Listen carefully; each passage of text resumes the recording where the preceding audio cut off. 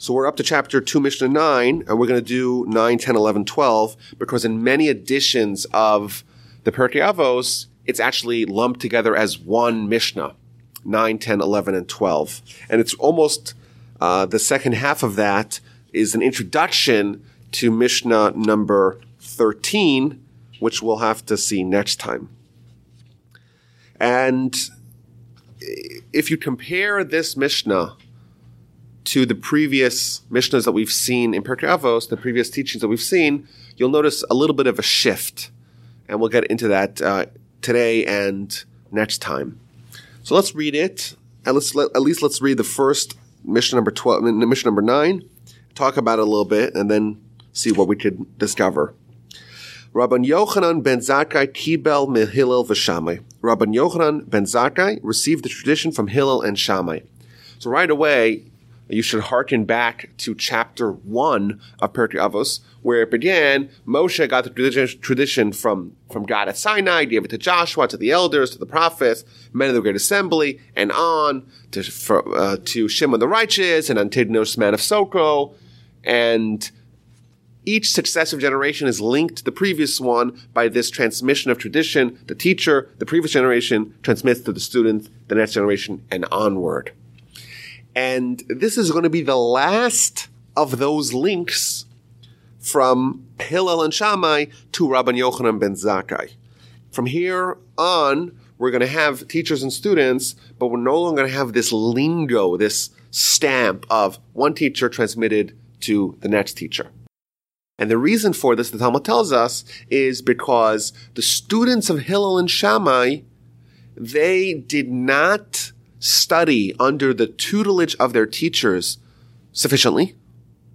And therefore, at this juncture in history, we're talking about the first century before the Common Era into the second century, into the first century of the Common Era. That's when this transformation took place, or transition took place. Therefore, there was a little bit of a disruption in the tradition. It wasn't given as pristinely as it was in previous generations. And therefore, there's a dramatic rise in what's called machlokas, in disputes, disagreements. And what we're told here is that the way to mitigate misunderstandings is to study more, and to study more intensely and more committedly for more time under the tutelage of your teacher. Because if he got it from his teacher completely, then he has all the information needed to give it to you completely. However, the vessel, so to speak, the recipient of the transmission of the tradition has to be committed completely. And only if there's complete commitment can there be a total transmission of the tradition from teacher to student. We're told that the students of Hillel and Shammai did not do that completely, and therefore there were some problems in the chain. The chain got somewhat disrupted because now the students of Hillel, the students of Shammai, they bifurcated and they created different schools. And therefore, within these two schools, there arose significant amounts of disagreements between the two camps and even between people within the same camp. Now, over this century, from when Hillel and Shammai passed until the temple is destroyed, there's a dramatic upswing in disagreements based upon the underlying cause, which was insufficient commitment to study under the teachers. Now, there's also external factors that contributed to this. It's not just that the people were more lazy and less committed to Torah. There was a little bit of that as well. There was a little bit of an erosion of the commitment to Torah, at least relative. If we had the commitment today that they had then, we'd be very well off. But relative to previous generations, there was a little bit of an erosion, but there was also external factors, notably the rise of the Roman control over the land of Israel. When the Romans came and they planted their flag in the land of Israel, soon afterwards, lots of problems happened to the Jews and specifically to the rabbis in the land. We've spoken about this in the past, about Herod, for example, who was the Roman puppet king of Judah, even though he was, at least he claimed to be Jewish, and there was a whole question whether or not he had legitimate claim to even being Jewish, much less being a king, but he undertook a campaign to assassinate as many rabbis as possible. And he, in fact, killed thousands of rabbis, which can be used as, for us, looking back, as a way of understanding why there was this sudden change where previously there was this unbroken chain, and now we have Hillel and Shammai to Rabbi Yochanan ben Zakkai, but no longer. Because Rabbi Yochanan ben Zakkai was one of the only ones of the students of Hillel and Shammai that did put in the requisite hours and the requisite commitment to study everything that he possibly could from his teachers, and therefore he's the one who is given the stamp that he received the tradition from Hillel and Shammai, but he was the only one, and there was already the culture of total commitment to the teacher in a way that could inspire this kind of complete transmission that already ended. And we'll see that his life, his life arc, is going to be very much connected to the new reality on the ground. We'll see about that in a little bit. Okay, so he's going to teach us a lesson, and then we're going to meet his students. And he's going to send his students on a little bit of a mission, of a hunt. And we're basically going to be dealing with his students almost until the end of the chapter. We're going to see the mission that he sends them to go upon, and their findings, and his critique of their findings, and then some of the teachings from these students themselves. And that's going to take us for almost the rest of the chapter. But this particular Mishnah is going to tell us just his own teaching before we get to his students. Hu haya omer, he would say, Im lamadata Torah harbe, if you have studied much Torah, al tachazit tova la'atzmecha, do not take credit for yourself. Don't be prideful about it. Why? Because ti lekach notzarta, because it is for this purpose that you were created. So what I want to do here is give a little bit of a backstory of who Rabbi Yochanan ben Zakkai was, and then we'll get into understanding his teaching, and then hopefully we'll have time to see a little bit about his students as well. So the Talmud gives us an epithet, so to speak, about Rabbi Yochanan ben Zakkai's greatness. I want to read it to you here. And this is from the Talmud in the book of Sukkah on page 28a. His whole life, miyamav lo sach sichas chulin. He never had any idle chit-chat. Rabbi Yochanan ben Zakkai never spoke things that weren't relevant and important in Torah. There was no nonsense. There was no banter. There was no small talk. Okay, number one. Not bad. V'lo halach dalad amos below Torah below tefillin. He never walked for 4 paces without donning tefillin, wearing tefillin, and without studying Torah. And no one ever preceded him to the house of scholarship. There was never someone who's like, oh, I got there first before Rabbi Yochanan ben Zakkai. He was always the first there.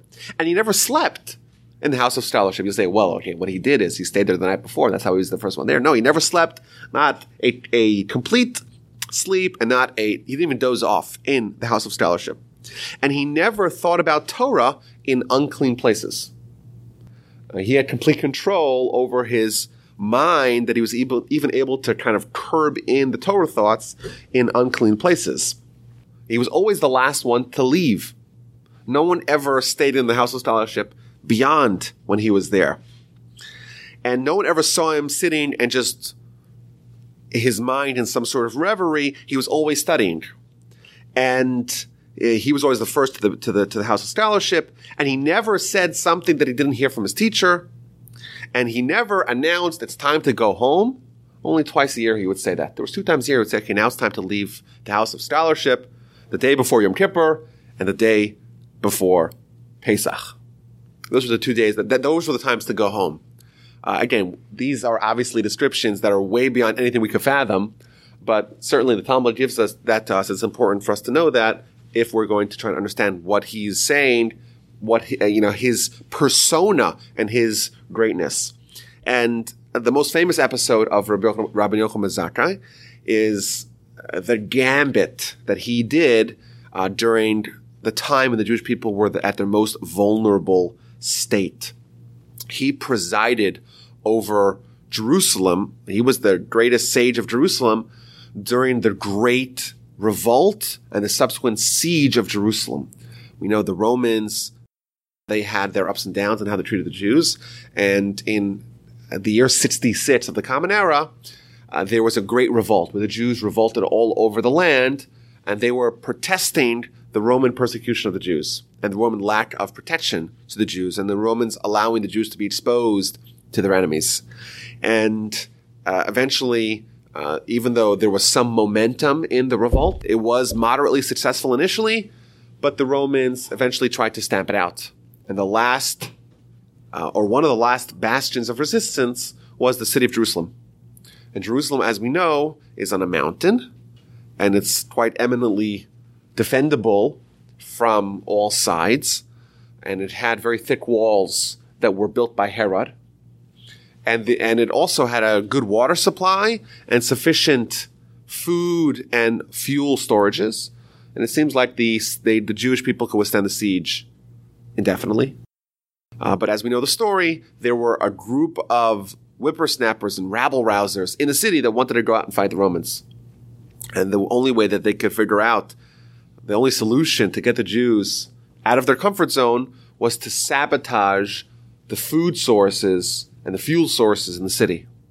So they burnt down all the warehouses. And instead of getting the Jews to fight the Romans, they just got the Jews to just die of hunger. And there's very vivid and very macabre descriptions of scores of Jews dying on the streets. Those who were courageous enough to try to smuggle themselves out of the city to forage for food were captured and were crucified. The Roman tallies are between 300 and 500 people a day were being crucified and killed because they were caught. Really horrific conditions. And in the city, the venerated sage Rabbi Yochanan Zakkai is trying to figure out what to do. And he realizes that it's quite likely that the siege will eventually be broken and the walls will be breached, and the temple that was standing for 400 and some odd years and was refurbished recently by Herod, the most beautiful building in the world, the epicenter of the Jewish spiritual life, that's going to be destroyed as well. But what's going to be the day after? And he feigned an illness, made believe that he was dead, had his students carry him out of the city in a coffin. The Romans allowed the Jews to go out and bury their dead outside the city. And once he was outside the city, he walks into the Roman camp. And he has a very fateful encounter with the Roman general overseeing the siege, Vespasian. And he impresses him by saying, first of all, he says to him, well, peace be unto you, O king.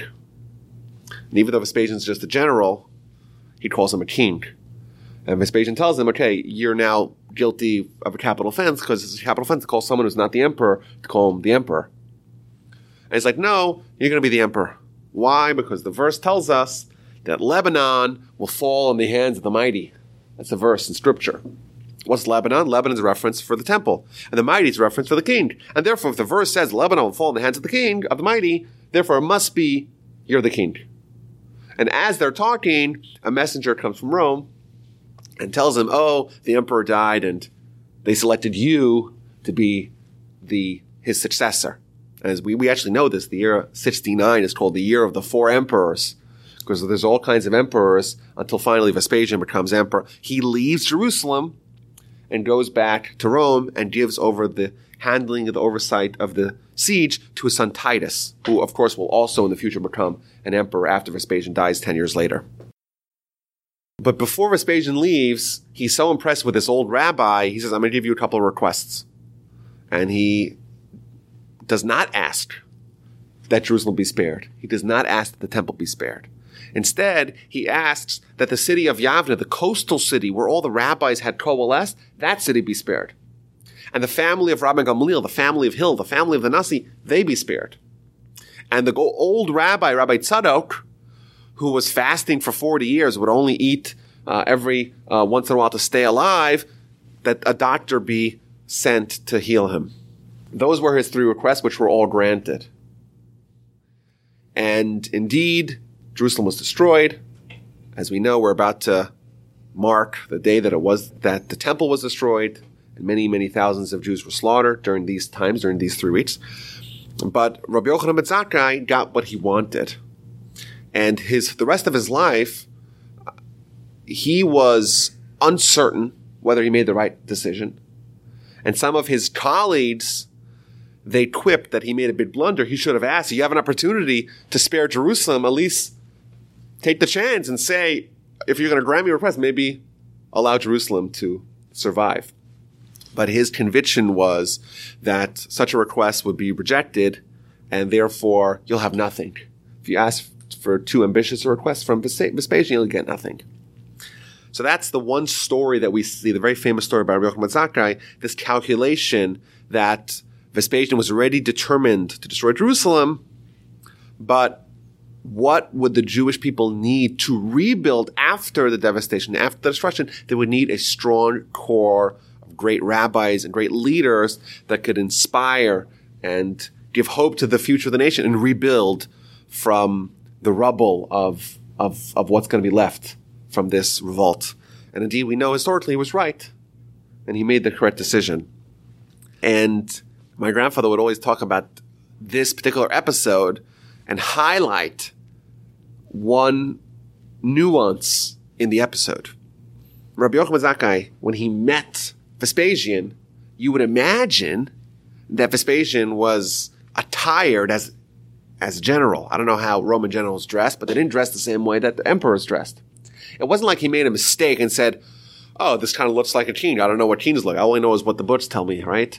I don't know. You must be a king. No, he probably physically saw a general. Obviously, someone's overseeing the siege. But how does he call him? What honorific does he give? He gives him the one of a king. Why? Because of a verse in scripture that says that a king will destroy the temple. My grandfather pointed out that this shows us kind of the identity of Rabbi Yochanan ben Zakkai. The way he saw the world, the lens through which he saw the world was Torah. And therefore, maybe his physical eyeballs saw a general, but he saw a king because the way he interfaced with the world was through Torah. And therefore, when he sees someone on the brink of destroying the temple, what does he see? He filters it through the Torah, and the Torah tells him you're seeing a king. Even though your physical eyeballs show you something else, but you're not using that to tell you what's right and what's wrong, what's reality, what's not reality. You're using the Torah. And therefore he labeled him as king, which is an interesting thing because we see this pattern throughout Rabbi Yochanan ben Zakkai's life, and in fact, it's reinforced by other narratives. So for example, the Talmud in Brachos tells us that Rabbi Yochanan ben Zakkai was on his deathbed. And some of his students, including the students that we're about to meet, they came out to visit him. And when they walk into the room, he starts crying. And they say to him, well, why are you crying? And he tells them, well, suppose I was about to be ushered before a human king of flesh and blood.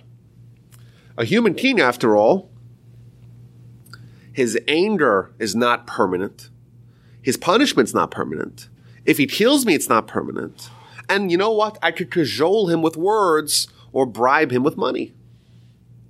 But now, and I'd still be terrified.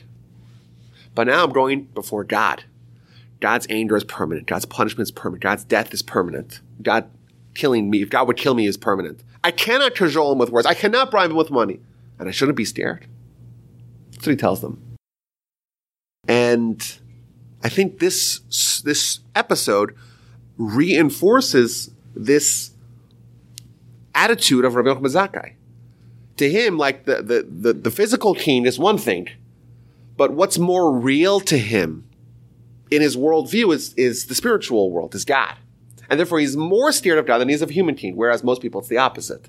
The human king is more tangible, more palpable, more real, whereas God, it's like an idea. It's an abstract idea, and therefore we're more fearful of human kings than we are of God. And then, it's interesting, his students ask him for a blessing. And he tells them, your fear of God should be like your fear of man. Be as fearful of God as you are of man. And his students are like perplexed. What are you saying? We should be much more fearful of God than we are of man. And he tells them, no. When people want to do a sin, they look to and fro. Make sure no humans watching them. even though, of course, God is watching them.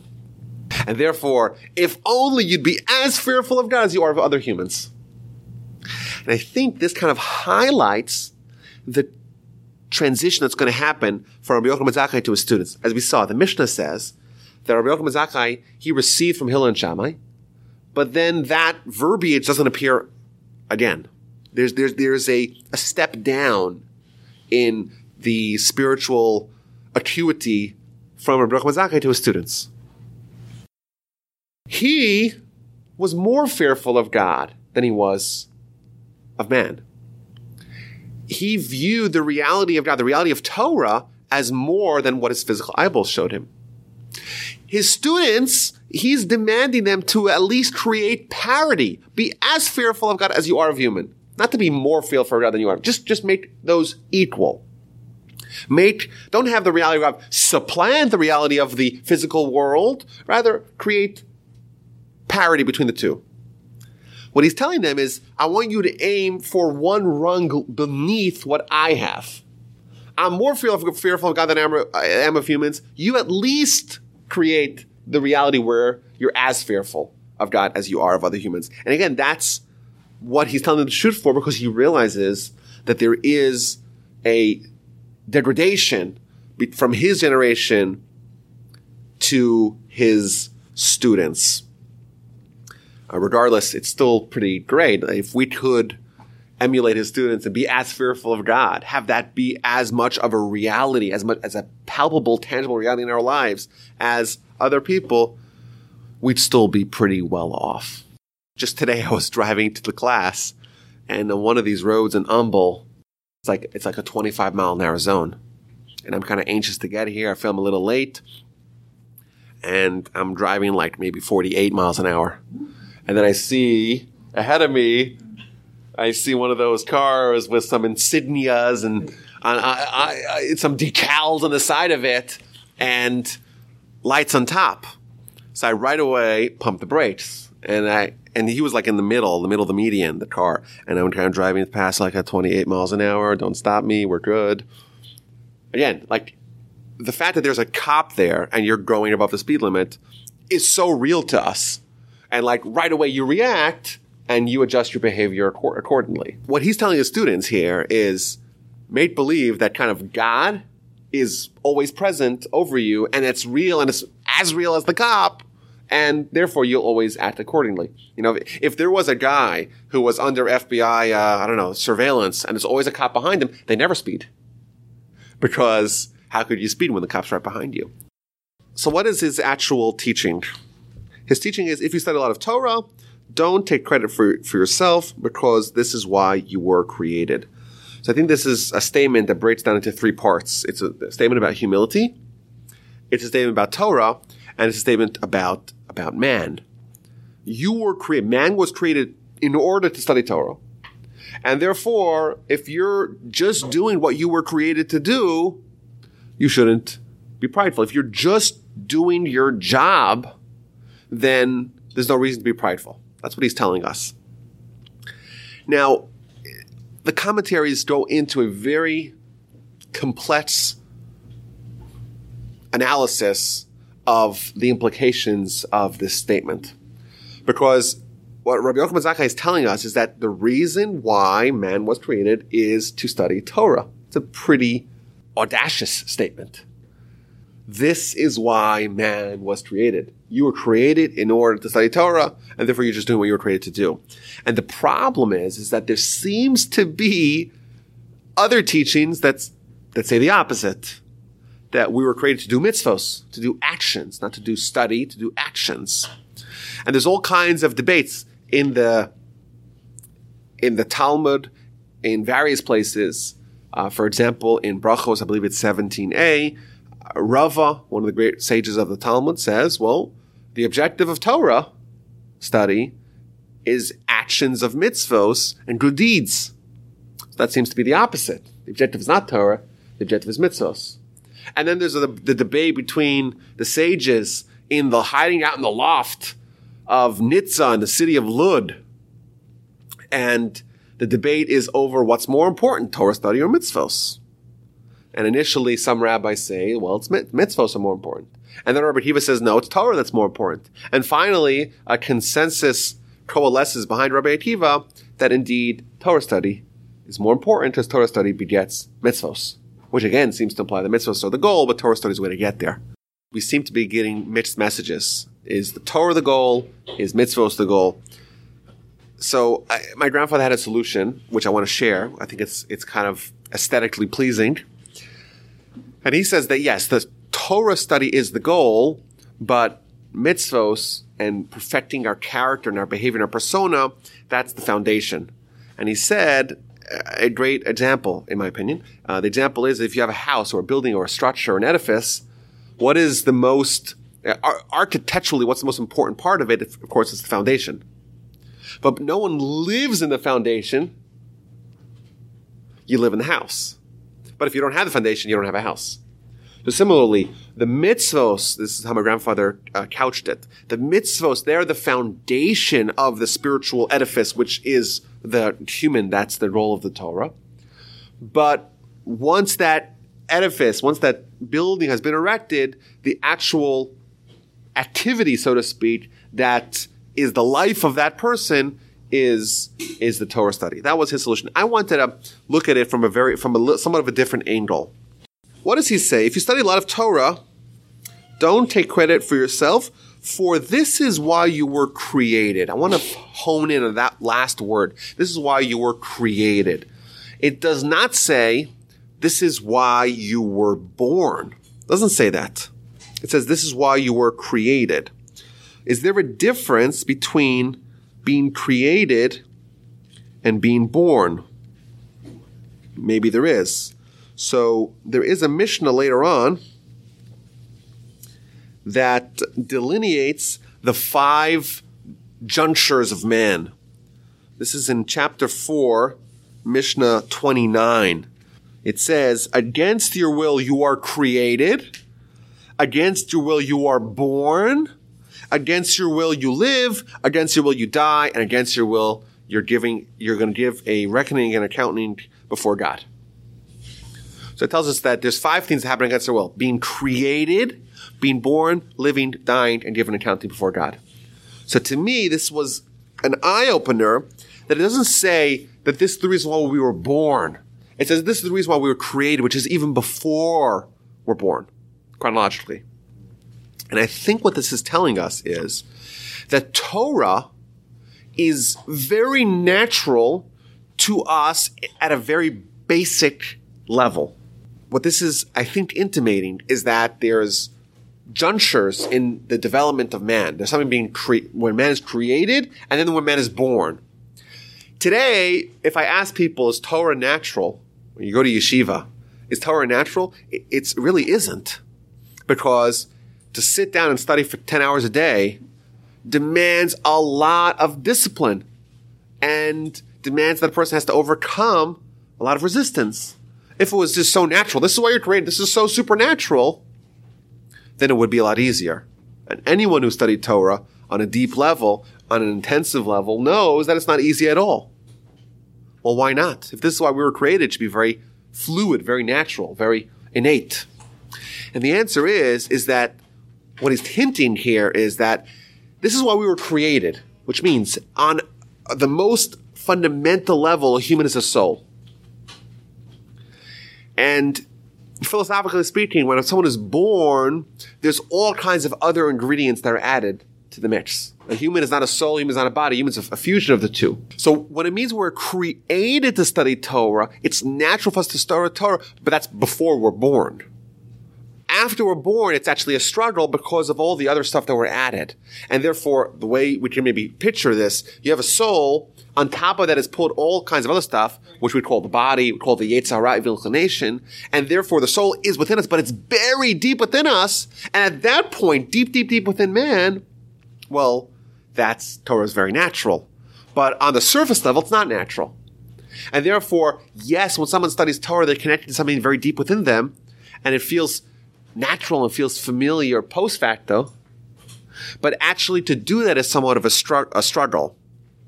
And what he's telling us is that if you really understand the depths of what makes up a man, a human. What makes up a human is something that at this very early level, at the level of creation of man, it's totally natural for that thing to engage with Torah. The only reason why it's not natural is because of all the other stuff. But therefore, what it's really telling us is that it's so basic, it's so fundamental, and once you get that, there's no reason to be prideful. It's like when you go buy a car. There's all the things there's like 5 different trims. There's the most basic ones that all the cars have it. And then you can add leather seats, and you can add the XM radio, and the sky, the sunroof. And if you have someone who's like showing off their car, they never show off the fact that it has an accelerator and has a brake. That's not at all what they show off. They show off the fact that it's got nice leather seats, and it's got all these entertainment stuff. You can heat the seat or cool the seat. The bells and whistles are what people show off on. But the fact that it has the basic frame of the car, the basic accelerator, that no one shows off because every car has that. I would say humans, Reb Noach Weinberg of Aish Torah would say, humans are not prideful that they can digest. No one walks around with the teacher, look at me, I can digest. Even though it's super duper cool skill to have. Your body's able to break down all the nutrients and all the vitamins and all the good stuff that you need in the food and discard it. Wow, what a skill. Like if no one had that and someone got that, that would be the most popular, most amazing innovation in all of human history. But no one's prideful of that because that comes built in. That's like a given almost. And therefore, what he's telling us is that if you realize that the soul is a given, it's built into who you are, and it's so basic, it's so fundamental, and in that level, studying Torah is so natural, it's like the basic amenities of every car. It's like the fact that you could digest, you don't even recognize that it's something to be prideful of. And that what he's in fact telling us, just in concert with that, is the fact that Torah is the natural law of the soul. And thus, by studying Torah, we're actually undoing and reversing some of the conditions that were foisted upon us afterwards. We're like undoing the fact that we have a physicality that is a barrier between us and God. We have a Yetzer Hara, which is a barrier between us and God. We're actually undoing that, and we're restoring the human in the most pristine iteration of self as a soul. And that's in fact what we're doing. We're uncovering the layers, the strata that are there to sever us from our soul and thus sever us from God. By studying Torah, we're actually unearthing that and restoring ourselves the way we were, so to speak. When we were created, before we were born, we were created as this ideal soul. So the next Mishnah tells us about the 5 students Rabbi Yochanan ben Zakkai have. Now it's important to stress Rabbi Yochanan ben Zakkai had much more than 5 students, but these are the 5 ones that are the really transformational ones and his successors. 5 primary disciples were there of him, to Rabbi Yochanan ben Zakkai. Who are these 5 disciples? Ve'elu heim, Rabbi Eliezer ben Hyrcanus, Rabbi Yeshua ben Hanania, Rabbi Yossi HaKohen, Rabbi Shimon ben Nesanel, and Rabbi Elazar ben Arach. These are the 5 students of Rabbi Yochanan ben Zakkai. The first 2 of them are the most significant of those 5 because they're going to be the actual leaders in Yavne, in that same city that Rabbi Yochanan ben Zakkai spared with his intercession of the Romans. The two of the 3 leaders, 2 of the triumvirate of Yavne was these 2 people, Rabbi Eliezer and Rabbi Yehoshua. Both of them were the teachers of the next generation following that, the next generation's greatest leader, maybe one of the greatest leaders of all time, Rabbi Akiva. He was a student both of Rabbi Eliezer and Rabbi Yehoshua. Okay, so these are the 5 students. Let's see Mishnah 11. Hu Yamot Shvachim. So Rabbi Yochanan ben Zakkai would enumerate their praises. He had a different way of classifying the praises of each one of these people. Rabbi Eliezer ben Hyrcanus, the first one, is Bar Sud She'enam Abed Tipa. It's like a cistern, like a pit, lined with plaster, sealed, that does not lose a drop. Any Torah that you drop into him, he gets it. He's not going to lose it. There's not going to be any attrition. That's the first one. Rabbi Yeshua ben Hanania, Ashrei Yoladeto, praiseworthy is she who bore him. He's such a pristine student. I can just give praise to his mother. The commentaries explain that Rabbi Yeshua's mother would bring him as a baby, as an infant. She would bring him to the House of Scholarship just to be there. And she would keep him there, even though he was so young and didn't understand anything, but she wanted to initiate him in a life of Torah, and she did it even when he didn't understand anything. She wanted him to be like surrounded by a society of Torah, which is most of the interpretations of what that praise is. It relates to his mother because of those activities that she did. Rabbi Yossi Cohen Chassid is a pious person. Rabbi Shimon ben Asanel Yerechet, he is fearful of sin. And finally, Rabbi Zan ben Arach is Kemayan HaMizgaber, is like a wellspring flowing ever stronger. He doesn't diminish in strength; it gets stronger and stronger. Now, I think generally speaking, it's important to I think take away from this, what is the role of a teacher? The role of the teacher is to identify and hone in on the skills and the capabilities of their student. Because if you don't know how a student operates, how could you possibly know how to channel, how to direct your pedagogical efforts towards that student that they should maximize their ability? The story goes about Rabbi Yerucham Levavitz, who was my grandfather's teacher. During World War I, the yeshiva disbanded. And several years later, the yeshiva regrouped and with 300 students. And this great teacher, Rabbi Yerucham Levavitz, after 3 months, he made the following proclamation. Of these 300 students, I spent now 3 months with them, I can tell you the positive characteristics of all 300. And most of them, I can also tell you their negative characteristics. That's what he said. And therefore, one of the great pedagogues of certainly the 20th century, he was able to identify the character of the student and therefore able to modify the teaching to the student. So it should be tailored to the student. Because we know everyone has different buttons to press to achieve the most optimal outcomes. And if you don't know which buttons to press, you're just throwing darts at a board. You don't know if your particular approach to the given student is going to be the best for that student to flourish. And here we see the same thing. This is an ancient idea. He's giving us identifying the core positive characteristic of each one of his students, and you would assume that actually informed how he treated them. I was, this past Sunday, I went to visit my uncle, my father's sister's husband, who was the son-in-law of my grandfather. And he was hand-selected. And he told me on Sunday last week that my grandfather told him that he can only be an effective teacher over 60 students. That's what my grandfather told him. Means his teacher, Rabbi Yerucham, was able to do 400. He can only do 60 effectively. Which still is astonishing. What he's saying is that he's able to identify the positive and negative characteristics of 60 people, which is, again, an astonishing thing. And then my uncle said about himself, because my uncle heads a big yeshiva in New York, he said about himself, if my father-in-law, if your grandfather can only do 60, I can only do 30. That's what he told me. Still not bad. Now, these people are some of the, we'll talk about them a little bit later on, but have very interesting, very colorful backstories, especially Rabbi Eliezer, who's the first one that we mentioned. We're not going to go into details right now because there's going to be a Mishnah later on, Mishnah number 15, that's going to be attributed to Rabbi Eliezer himself. And when we talk about him, we'll talk about his story. But he was the heir of Rabbi Yochanan ben Zakkai. And he's like a sealed pit. What does it mean like a sealed pit? It means that everything you taught him, he knew. He didn't lose a drop. Which is just an astonishing statement about his commitment to Torah study. Didn't forget anything. Not because he had photographic memory, maybe he did, but because he invested his life in assuring that he wouldn't forget it.